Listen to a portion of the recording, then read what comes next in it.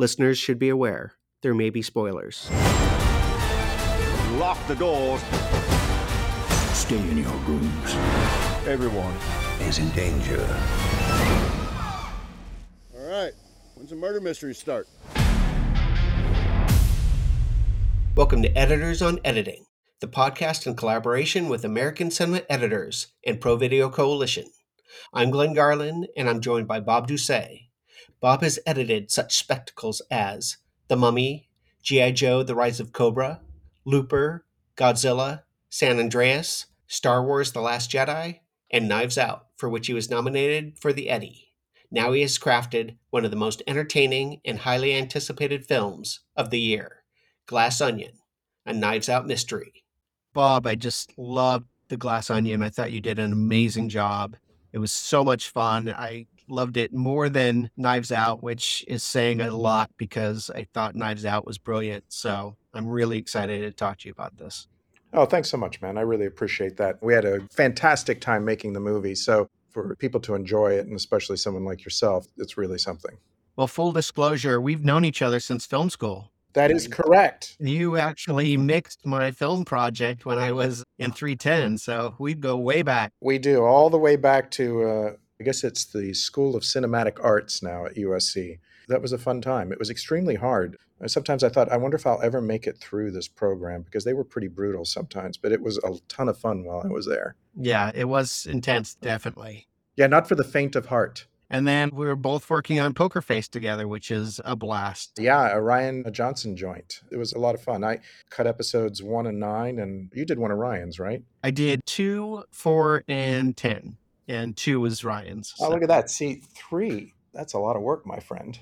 But 2 plus Glass Onion plus starting this other film, that's a lot. Yeah, I know. So I'm going to need a vacation at some point. That's the thing that I'm mainly thinking more than anything else. As you know, though, occupational hazard, right? But everybody works so hard in the movie business anyway. It's truly a vocational calling. I think it tends sometimes to be a lot more than a job, a lot of really obsessive, caring people. Absolutely. Well, this is your fourth film with Ryan, and I was wondering how your collaboration began. Well, interestingly enough, it's one of those things that I find to be somewhat typical in how a career in the movie business evolves. You don't know at all what is going to lead to something else. I went in and met on a movie that had some issues, and the producer of the movie was Rom Bergman. Rom is Ryan's producing partner, and interestingly enough, didn't get the job. But then come 2 years later, my agent calls me and says, do you remember that producer, Ron Bergman, that you went in and met with for the thing? And I was like, oh, yeah, absolutely, because he was so lovely. And he had told her that Ryan was going to make another movie. And I was really excited because I'd seen Brick and Brothers Bloom, and I thought Ryan's first 2 films were just exceptional. So I went and met Ryan for lunch, and not long later I had the job. So I owe my Ryan Johnson career and experience to his producing partner, Ron Bergman, who hooked us up. And there's an interesting thing about producers, what do they do, right? Well, this is a perfect example of what they do. He met me, he remembered me, he thought I would be a good fit with his partner. He set up a meeting, and the next thing you know, a decade has gone by, and 4 feature films and 2 episodes of Poker Face. Yeah, good fit. That's great. So did Ryan cut both the Brothers Bloom and Brick? He did. That was interesting because he and I have not really talked about it in any sort of detail, but I suspect he wasn't really interested in adding an editor on Looper. I think probably he would like to have cut it himself, but I think the movie was, sort of moving to another level in complexity, and maybe it'd be good to have some help. And so that was a really interesting interaction with me to begin with, because, he cut these 2 movies, and he's a skilled editor. He knows a lot about every aspect of making movies. He's a, complete filmmaker in every way. I think so highly of him, and I learn so much from him every single day that I work with him. It's incredible. I think it was a challenge for him initially when we first started working together. I mean, nothing bad. It went actually really well, but there was a real learning curve. And what's most interesting about it to me, and, everyone who's worked with the director over a period of time, I think would generally say the same thing, is that as time goes on, if you're a good fit, and I think that we're a good fit. I mean, we have a really great working relationship and enjoy each other's company. But as time goes on, I understand to the absolute micro decision-making, the sort of things that he's interested in. And over time, you really become very aligned if you believe in the mission, right? That's always the tricky thing. Anytime you're collaborating with somebody, you have to believe in the mission. But I really believe in the mission. I love the movies we've made together, not because I was involved with them, but these are movies that if I saw in a movie theater and I had no involvement in, I would love them. So that's pretty great.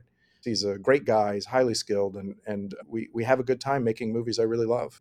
That's fantastic. How's Ryan's process different from other directors that you've worked with? Before I started doing this, if you ask me, well, what would it be like working with a writer director, especially someone as precise as Ryan, I would think, oh, I bet they're really precious with everything that they've written. But that's not the case at all. And I really appreciate that about Ryan, because I think these guys that do this and are really good at it, they really understand post-production, they really understand editing. And editing is a true extension of the writing process. It's another draft, but now with moving pictures and sound versus words on a page. And so it isn't just, we can't cut any dialogue or something like that. Mm-hmm. It's like whatever we need to do to make the movie better.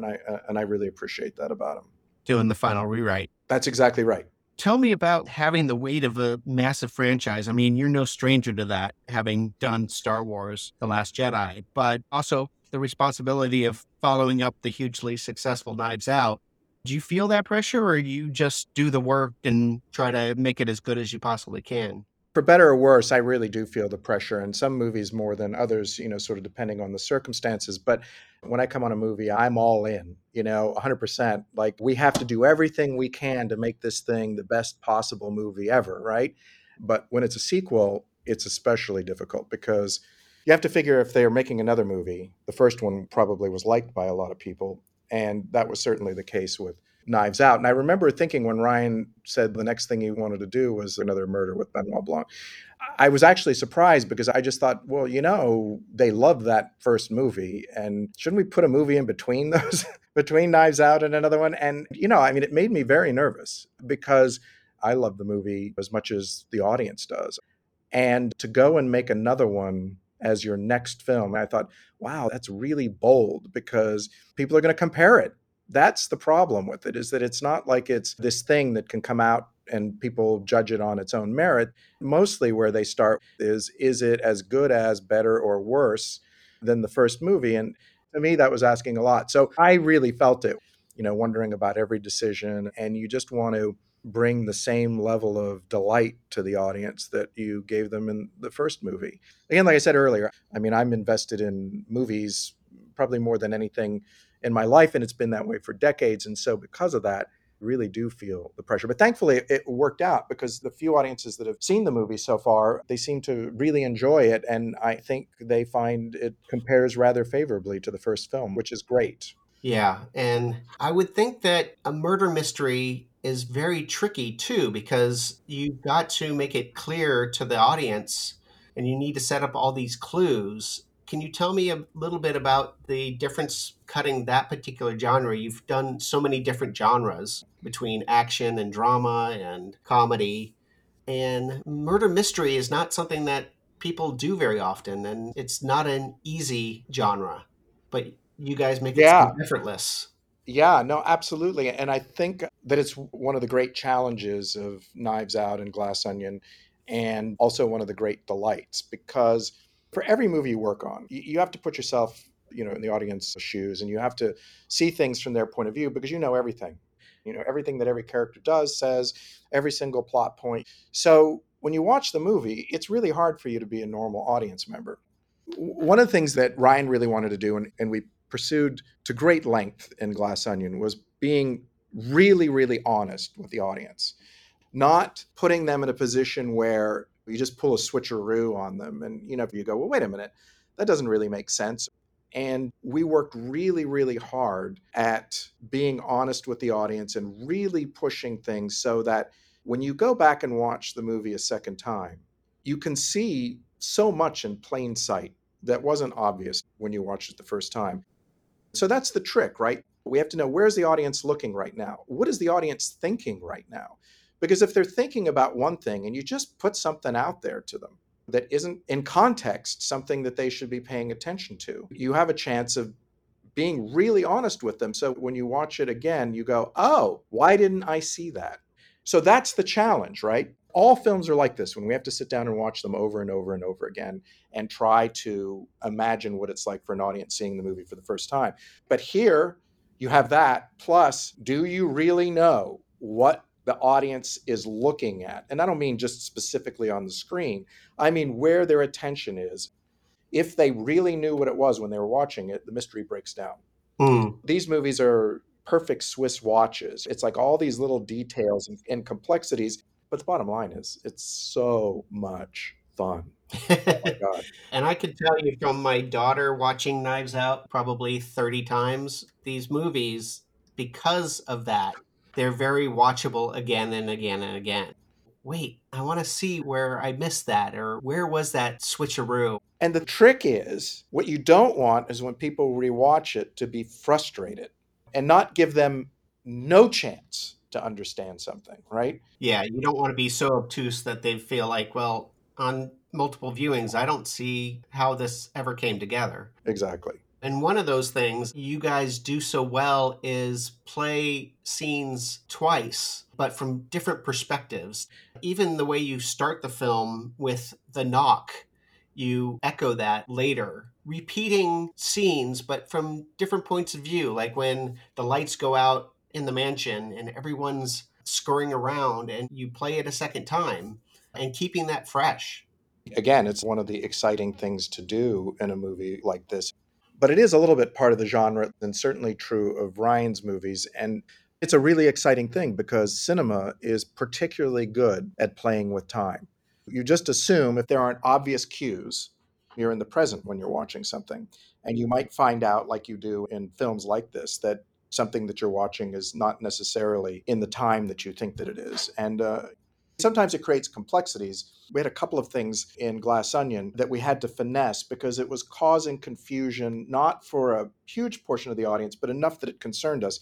And then you have to come to understand what it is that's causing them to not be where you want them to be at this moment. Because, a momentary confusion or confusion even that goes on for a little while is fine. But as soon as it causes a disruption that has people thinking about that thing they don't understand versus watching the movie that's in front of them, you have a problem because they're now not engaged in the movie, right? What we did was we reprised something from earlier in the movie, plus we changed some dialogue. And these two things had a massive impact on that group of people who were confused longer than we wanted them to be. We really like to screen the movies often, friends and family screenings, which is mainly filmmakers, not your typical audience, because your typical audience has absolutely no agenda whatsoever. I mean, there's nothing to it other than I've come to see a movie. I hope I love it. That's it. But what you get out of the filmmakers, which is great, is they speak your language and they can help identify things that they think will be an issue. And they can also potentially pitch suggestions, and how you might fix something. And I always find that incredibly helpful. And I'm assuming that because you don't want to get the mystery out to the general public, you're mostly screening friends and family. Is that the case? Yes, it is. I mean, on the first film, Knives Out, we did 3 normal previews with a recruited audience and 350 people or whatever. And on Glass Onion, we did 2. But, not to get off topic too much, but then there's something like Last Jedi, which is just, it's so maddening because you can't preview it at all. And so, the very first time I saw the movie with an audience was at the premiere. We ran the movie many, many times for very small groups of people, but that's really maddening. And I guess the trick is like if you give too much information to the audience, they're ahead of you, and you never want the audience to be ahead of the filmmakers, but you don't want them to fall so far behind that they're frustrated. So it's that balance. No, that's exactly right. And as you know, if they're ahead of the movie, they think the movie's slow and boring. The job is the tightrope. What are we going to do to have the audience at the right place, at the right time, in the right frame of mind, feeling they're getting all the information? But I'm sure you experience this when you go see a movie. I certainly do. Even if you don't know exactly where it's going, if you feel like you're in good hands, there's a confidence in the storytelling. You do get cut a little bit of slack. But we all endeavor to have the audience in the perfect state of mind at all times, and that takes a lot of work. Sure. And that's why screening is really important to get their feedback, because as hard as we work and as much as we understand, the audience throws you curveballs, which are just brilliant and awesome. They'll laugh at something and you'll be like, I had no idea that people would laugh at that. Sometimes people will say that they're confused by something that you thought was really clear. Exactly. And it's the most terrifying, awful, nausea inducing experience taking a movie out the first time and putting it in front of a big audience. But you learn so much from it. And I love the audience because, again, like I said, they have no agenda and you can't argue with them. And I've been with filmmakers who try to explain to the audience, and the audience is like, I don't care. Yeah, right. Exactly. And there's no point to it because they're pure. Now, don't get me wrong. I'm like anyone else. I'm sitting there, and if a focus group is going south, I want to run up there and argue with them. Like, didn't you see the thing where we did the thing? I mean, seriously, what is wrong with you? Right. But you can't do it because they're not wrong. Yeah. You know what I mean? And obviously, too, the other thing that's great about audiences is that sometimes, they're the patient. I can't tell you, doctor, exactly what's wrong with your movie, but I can tell you there's something wrong around here, and it isn't always right here. Sometimes it happened a little bit earlier. And Sometimes people try to give you a fix, and the fix is not the fix. The fix is somewhere else, but they know that something was bothering them at this point. again, big part of the job because we know, right, with the studios and sometimes producers, they'll latch on to something that the audience has noted, and you just have to like be disciplined and think, yeah, no, I know we have a problem here, but I don't think it's this. You can't be overreactive. And where it gets complicated is when people disagree, and that is tricky. It is very much so. I would say that one of the things that's complicated about this film and also Knives Out is the complexity of editing scenes with so many characters in a room. Yeah, there's no question about it. Ensemble movies are, much more challenging from a character standpoint. You have to keep a lot of balls in the air. You want to get this meal just perfect, all the right flavors and spices and everything just at the right level. And it has become over the years my very, very favorite thing about editing because I love actors and I love what they bring. The detail of character. I mean, I find it endlessly fascinating. And it's something that I understand so much better after doing this for 30 years, but I still know so little. Every single day, every single actor, the material comes in and you go, oh my God, look at this thing that they did. It's truly my favorite part of editing is working on character and performance and just trying to enhance and not screw up the beautiful things the actors have given me. Absolutely. And I just thought the acting and the choices of actors were just phenomenal. But somebody who I just thought jumped off the screen was Janelle. She was just fantastic. She's absolutely incredible.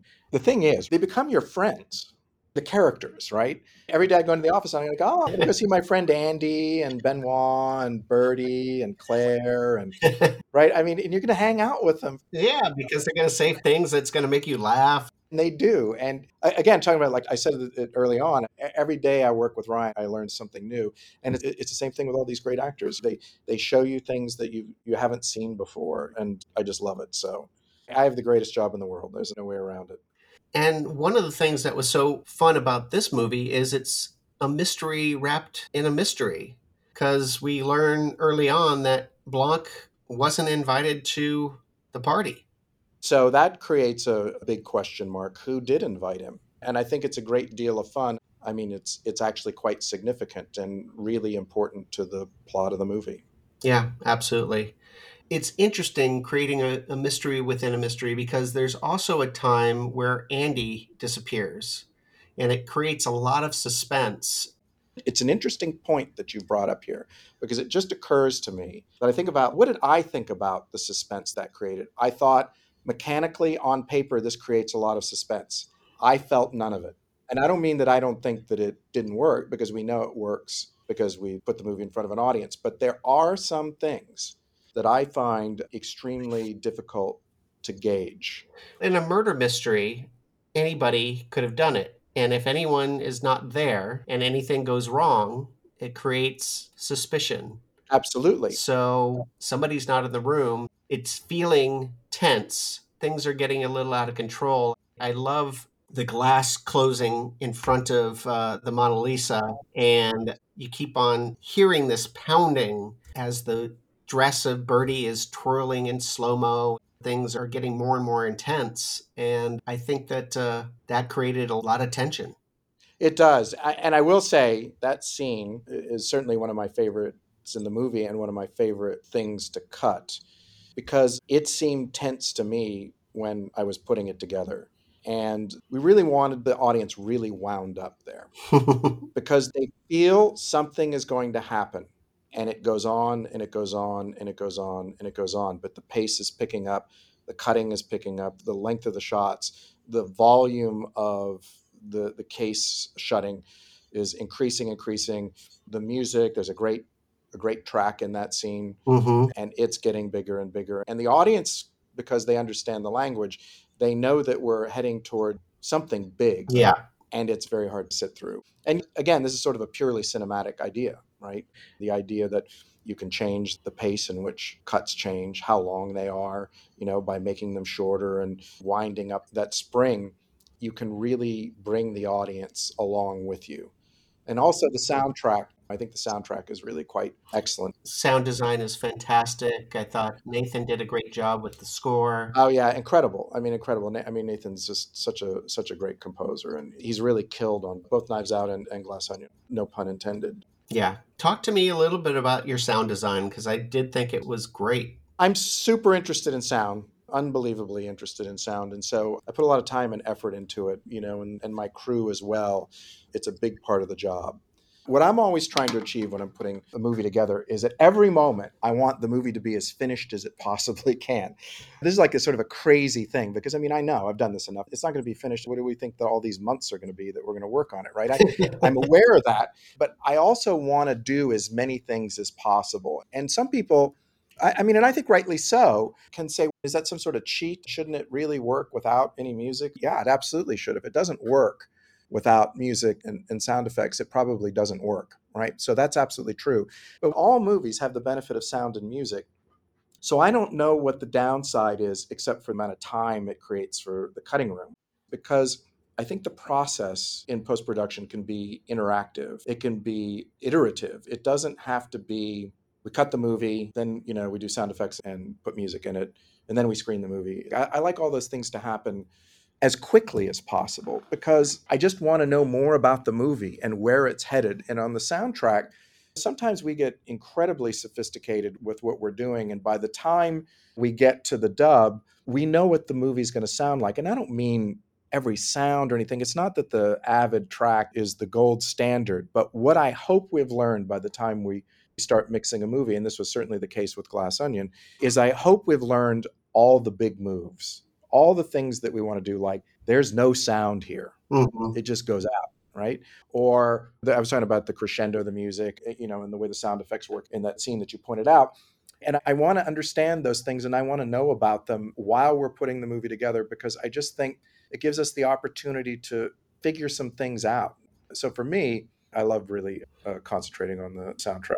Well, they do two things as well. They help inform the pace because you don't want to get music in there later that then you realize, oh, I could have really held longer on some of these things, or I need to cut things faster because with this pounding, it will feel sharper. And also, I think that it creates a template where other craftsmen can understand where you and Ryan, where you're coming from. There's no question about it. And that's what I was saying. You have an interactive relationship with the sound department. We'll get tracks from them and we'll cut the stuff in and mix and everything. And then we send them a new cut of the movie. And they see all these things. They see stuff muted. They see, the levels. They see the intent. I love it. I mean, look, plenty of people don't work this way, but it's a place that I've evolved to, and I really love it. You also edit in 5.1. Talk to me about cutting in 5.1 and the advantages of that. I mean, it was something I found very exciting. And I think the first movie that I cut in 5.1 was Godzilla, and that was 2014, so 2013. And somewhere in that time period, Avid made some changes that really allowed 5.1 to be something that you could manage. So I started doing it back then. And, I had a really willing partner in the sound designer, Eric Adol, and he was really excited about this opportunity. And so the way we worked on that film was he'd track while we were cutting. So we get 5-1 material and it'd come back and we'd have these 5-1 tracks, and then we'd send things back with, some stuff muted and some things changed and such. And so there's this interaction between the two of us. And so by the time we got to the dub, that there was a real good idea of how we were going to handle things on the movie. And I've done that ever since. I find it to be great. But like if you want to get down to its most simplistic benefit, having the dialogue come out a center channel makes a wildly different difference in what you can do with sound in a cutting room. Yeah, the music doesn't bury the dialogue. Exactly. And I actually think that if you chose to cut in 5-1 and just do it the most basic way you could, and you really didn't do that much like pan things or put things in the surrounds or whatever, you would still get the single most important benefit, which is the dialogue coming out the center. It makes a massive difference. One sequence that I thought was brilliant was when you did the split screens. And Oh, what I yes. thought was so clever about it is that they start forming geometric shapes and the lines move as the split screens are happening. Tell me about the complexity of creating that and how that came about. We had so much fun with that. It's just a brilliant and exciting thing to work with. The idea of the split screens is scripted. You have to kind of know ahead that you're going to do it as complex as it is, because these things have to be shot separately and you have to find a way of syncing them all up and everything. But that said, once they're done, we found all kinds of other fun things while we were building the sequence. I have to give a lot of credit to my visual effects editor, Vaughn Bean, who really worked out a lot of those cool patterns. Some of those things were things that Ryan had in mind, but Vaughn took it to another level and really created some really fun stuff. There's a cameo in the sequence, and it allowed us to create things like, with this cameo, an extra joke. Create a new box. Right, exactly. Create a new box. And, because it's like anything else, once we started working with it, you advance it, you add flourish, and hopefully don't do too much that you break it, which I don't think that we did. But it was tremendously fun. One of the things that was so clever about it was also the geometric shapes seemed to form into the same shapes for the box, which I thought was kind of nice that it echoed that. Yeah, everybody does this when they work on a film, right? You're always looking for those things to like tie it all together. Ryan's such a great filmmaker and great director, and he has his vision, and we're all there to service and enhance that vision. A big part of my job is locking into the point of view that he has and doing everything that we can to support that point of view. So every detail, every flourish, all the way through the final dub, you're always looking for things to make the movie better. I have to say, though, one of my favorite split things ever is in Austin Powers. I just, I know that that's for just a straight on comedy, but I highly recommend checking it out. It's extremely great. That's awesome. Talking about little details, when there was that dissolve from Blanc to the boat, and then you had the same dissolve from Andy to the boat, and that's the only dissolves that I think you had throughout the whole movie. Yeah, I mean, it's a really great image. It wasn't intentionally designed that way from the start, but we had material that supported that second dissolve. Generally speaking, I don't really use a lot of dissolves. It's not anything against them. They can be quite lovely. The language in Ryan's episode of Poker Face that I did, we actually used a ton of dissolves, probably more than I've used in anything I've ever worked on. And they're really quite beautiful. But I just don't go there as a natural instinct. Yeah, I mean, I think that they fell out of favor, but they are so clever when they're done well. Absolutely. Tell me a little bit about making inserts feel so organic. I know that Ryan shoots these great inserts and they don't feel like inserts. They just feel like information, clues, things that are organic to what's happening in the scene. Well, I mean, the thing about inserts is they're such an important part of filmmaking. Maybe they're like kind of crass and crude. You're getting in there so close. But if done well, it's a magnificent cinematic storytelling mechanism. I mean, and also it can be very, very beautiful too, especially with hands, people making a connection. In Last Jedi, there's intentionally shots of hand inserts, and they're really just quite lovely. And making them work is really, I mean, finding exactly the right place to get into them and get out of them so that it's all just part of the natural flow of the movie. I've been in production sometimes where you need these shots, and it's not to fix, it's to show and to emphasize and to amplify and accentuate. And also, the thing about them, their most brutal use, is they're so efficient. They usually do two things. They usually give you information they need, and they usually let you jump time. And so they're incredibly valuable. So, hey, thanks for bringing up inserts because they are awesome, right? They are. They are. Oh my God, I'm just so geeking out today. What? No, geeking out is good. One of the things that's so wonderful about this and Knives Out is that editing is putting together pieces of a puzzle. You have all these interesting pieces that you have to craft in such a way that they all fit together and they reveal a greater whole at the end. I mean, that's the beauty of our job, the collision of putting two images together, right? It's incredible because, I don't think the audience specifically, knows that editing exists or even shots exist, right? I mean, A lot of people don't. They think it just is shot that way. right, it's an abstract thing. I mean, I don't think anyone thinks about it, which is the way it should be, right? The whole language of film, the notion that in a 24th of a second, you can turn around, 180 degrees or wherever, you can go wherever you want. It doesn't even have to be that. You can go to a whole different time. You can go to a different century. You go to a different planet on a cut. That's what I love about the job because you make these connections. Juxtaposing two different images and having a greater story told. That's right. And it's just an extraordinary power. And it's just so attractive once you start doing it. It's so exciting to make a connection. That's another thing that happens, right? I mean, sometimes you run into trouble. You ditch a line of dialogue for a reaction, and it's infinitely more powerful than the line of dialogue could ever be in the collision of putting those two shots together. I think it's endlessly fascinating and hard to explain, which is fine. I don't think it's important that people understand this and how it works. I think it's just incredible, the beauty of cinema. I love that. I thought that that balcony scene at Blanc's was brilliant because you had two people in a very small space talking for quite a long time, and I was riveted the whole time. Tell me about keeping the audience engaged with two people in a tight space talking for so long. So that scene, we spent an enormous amount of time on it. I think it's the longest scene in the movie. It was challenging because of its length and because there was so much information. And it's a good deal shorter than it was originally photographed, but it took us a long time to get there because we tried a lot of things and sometimes we'd make deeper cuts and they were too deep and so you have this little push pull of going back and forth trying to get it just right. Because the thing is, there's a difference between pace and length. The scene is long, but what you don't want is you don't want it to be paced poorly and long. And the two things are interactive, though, of course. You can have something that's not very long that's paced poorly, and you can have something that's really long that's paced great. But they are interactive because, I mean, length in itself can be overwhelming. But that scene mainly had a length problem, and you just have to figure out what things you can do without.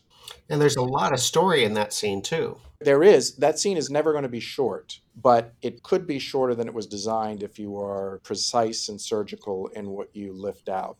Because the story stuff you have to have, but there's still a lot of character in that scene. A lot of things we come to understand from Janelle's character and also even Blanc as a character. I mean, because, then the other difficulty too, right, is that if you have things that are crowd pleasing, and because you put it in front of an audience and they laugh at something, it's hard to cut that out because, it's part of what the movie's trying to do. And so you just have to stick with it. And I'm glad you like it because it's a fantastic bit of writing. It's one of my favorite scenes. Yeah, and great, great performances. It's just two people talking. It really turned out great. And the version that we ended up at is far better than where we started because we came to understand all the things that we needed to get out of the scene and those things that we could lift without damaging either character or story. Speaking about long scenes, also that totally held my attention. I think your climax takes place over a very long period of time in one room. And I thought that the way that you guys crafted that was brilliant. Yeah, I think that always worried me a little bit that we spent so much time in that room. It's not changed up visually that much. If there is a feature of Glass Onion or a Knives Out that's similar, I mean, and it's a trope of the genre, is the detective has to now go and explain to Yes. both the characters and the audience who did it and why they did it. And Blanc is really, really good at that because he's at his absolute Blankiest in those sequences, and they're incredibly fun, really entertaining, and hopefully, what's revealed is going to be satisfying for the audience. So far, we found that to be the case, but we'll see when the movie is really out there if everybody responds to it the way that we hope they do. It was challenging because, it's long. I mean, it's not so much pace. There are really no pace issues in that sequence, but there's a lot of things to manage. All the characters are there and they're all doing their thing. And, you got a lot of balls in the air and you really have to have the right amount of everybody. And there's a lot of story and there's flashbacks. But again, the one thing, too, that's really great about these films is that you mess with time a lot, even just short bursts of flashbacks. I mean, some of these things are as quick as a shot, but they're really entertaining when you show somebody what they thought what they were seeing was this and it's actually this. Because again, if ever there was a scene where you're pointing out to the audience all the things that they saw that they didn't realize that they saw because they didn't have the context to understand it, it's wildly satisfying. So yeah, I mean, those scenes are really, really great. There's even a little Rashomon in there where you think that there was something that happened, then you Right, are exactly. shown that it's done, and it actually you didn't see it that way. You saw something else. Exactly. It's really fun because two different ways of looking at something are presented, but only one is the truth. And it's clear which one is the truth, but it's hard for the audience to discern when they saw it earlier. Again, kind of a really nice bit of invention and writing by Ryan. And I wonder, because I've only seen it once, whether the first time you showed it was the truth or whether it was the false premise. Are you saying when you watched it? Yes, Yes. Well, that's interesting, right? There's something that's really incredibly fantastic about that, which is no, the truth is told. that's great because I had no idea. I mean, again, it's really important that the audience is played with fairly because otherwise, when you go back and you watch the movie, you go, well, what the hell? Anybody can tell a lie. And if I don't know it's a lie, right? So the movie is truthful. But what's so good about it is that our experience was that some people caught it. But then when they saw the lie, they thought, oh, I guess I misunderstood what I watched. Oh, interesting. Either way, it worked. Yeah, I missed it. Yeah, I mean, it's a bit of a magic trick. Yeah, it's misdirecting the audience so that you can have a sleight of hand. Absolutely, and some effort was put into it editorially to make it casual. When I say casual, I don't mean to deceive. I mean to make it like everything else. It's Sure, just a thing that you're watching. not to point it out. Nothing is being pointed out, so the audience doesn't know that it's important, but they do actually see it. That's fantastic. Not to geek out too much, but I loved that you used the old Hollywood Edge alarm. that. Oh, you're talking about when Blanc sets off the alarm? Yes. Yes, I know. It's funny. I'm going to take your word on it that it's Hollywood Edge. It probably is. Or maybe it's just No, no, no, no, no, no, no. I've been hearing it No, no. since like film school. No, I understand. I'm actually not going to say that you're wrong because I don't know the origin of that alarm specifically. But what I will tell you is that it was a very studied thing that we tried many, many, many. Really? We really worked it so that each level is a whole new, and it really does work. I mean, the audience laughs 3 times in that scene, and it's somewhat because of the sound effect. So when we were dubbing the movie, this is something that happens. We all know this, right? When something works and you've seen it work, there's a point where you can't change it because you can't take the chance that there is a little secret sauce involved. So my guess is, even though I don't know for a fact that that's Hollywood Edge, but it very well might be, if it is, it would make sense to me that it tracked from editorial all the way through the final dub because it was one of those things that we didn't want tampered with once we got it to work. Yeah. I mean, you probably have the sound guys going, we can get you a much better alarm. Well, no, I'm sort of thinking about them right now because, the movie's done up at Skywalker and they're all such great guys and these are all high-end people. So I hope it's a variation or that if it actually is Hollywood Edge sound effect, that they forgive us. I thought the editing was just fantastic when Helen's rummaging through the rooms and the quick pace of it, and then finding Daryl is just hilarious. Oh, isn't that great? Isn't that great? So the thing about that sequence, right? I mean, it's a little bit montagey, right? It's non-linear. Keep it moving. It was a much longer sequence as designed. There were a lot more items that she found. They're kind of funny. But, over time you go, this has got to be sharper than this. And, it's not super challenging to do that if you have the sort of layout. I think there was enough that was done in the photography and in the original design of the sequence that it was really just deciding this has to be paced up because not only do we need to make this sharp, but it'll also be sort of better editorially, and which of course was the case. And as you know, sometimes these things are, you take 4 frames off of a shot and suddenly it's magical. Sure. It's kind of amazing when that happens. It is. And again, part of the gig, right?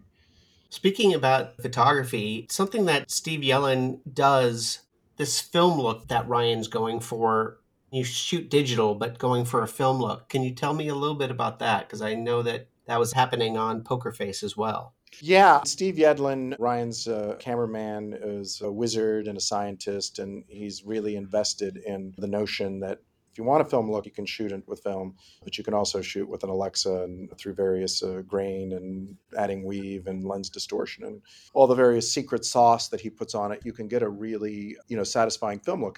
It was employed on Knives Out. And in fact, there's a couple of shots that were photographed just for fun on film that are in the movie. And so it's like, see, it looks just like film. And you'd never know that they look any different than the rest of it because it matches perfectly.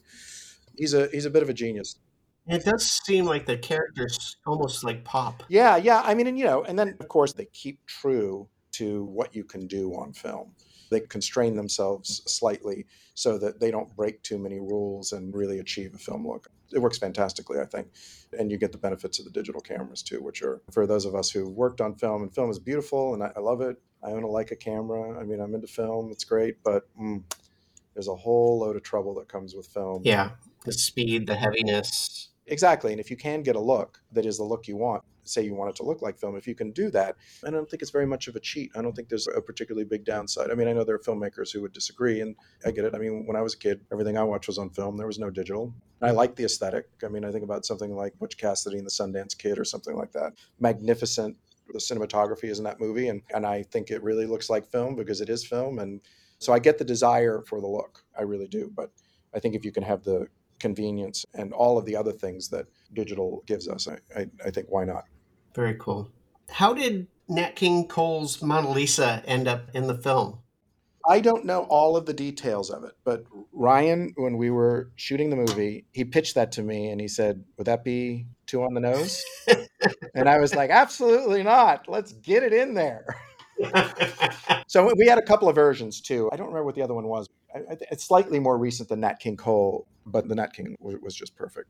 And, I'd cut the scene, and the scene is changed just in the smallest of ways to accommodate the music. I mean, not a shot removed, just some trims here and there. So it was one of those situations where it was really meant to be. As soon as we put that track in there, that was in to stay. So it just fit. It did. Perfect. Yeah. Well, I mean, you probably were thinking in the back of your mind a little bit about that, and maybe through osmosis.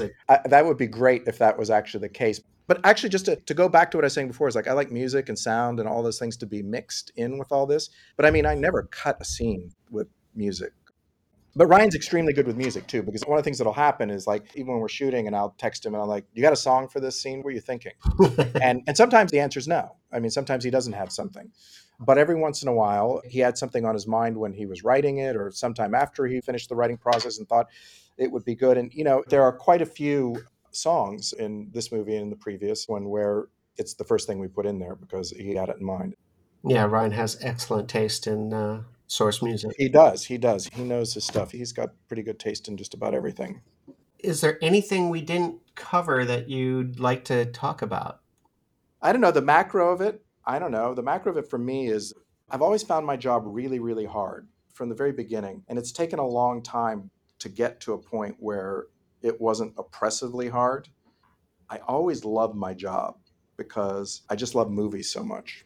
And the thing that's exciting to me is as time has gone on, I'm loving it more and more. And it's not waning, which for me is kind of surprising because, as you know, having done this job many years, it's exhausting and it's filled with stress and all of those things. And, I don't say that to complain. It's a vocation. I would never not do this. But I do find some relief in the fact that as the years have gone on, I like it more and more, already starting from a position of where I loved it. And so for me to then add on to be able to work with someone like Ryan, who's an incredibly great guy, it's an absolute delight. And the movies are great. That's huge. It's incredible. I don't think I can say anything more than that. I think that's my mission statement. It's not really much of a mission statement, but it's kind of where my head is. And I've been thinking about this a lot lately. I've just been thinking, I'm so lucky. I've always felt lucky, but I feel a different kind of lucky now. And it's not specifically just, because I work with a lot of people that I really like working with. I mean, that's another thing that I feel very blessed by is that making a movie is always very difficult. Like I said earlier, making a bad film is hard, much less a good or a great film. And so I'm very fortunate that I work with a lot of great people, but I really do believe I've got the greatest job in the world. And I'm fortunate I'm allowed to do it. Yeah, I totally agree. Well, I loved talking to you. This was such a pleasure, and I loved the movie. It's an absolute pleasure talking movies with you and look forward to doing it again. If you enjoyed this podcast, please subscribe. We really appreciate it. Ladies and gentlemen, there's been a murder, and the killer is in plain sight. Think of the danger here. Are you calling me dangerous? Well, we'll see.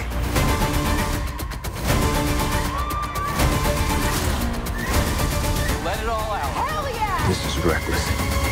The killer wouldn't hesitate to kill again if it covers their tracks.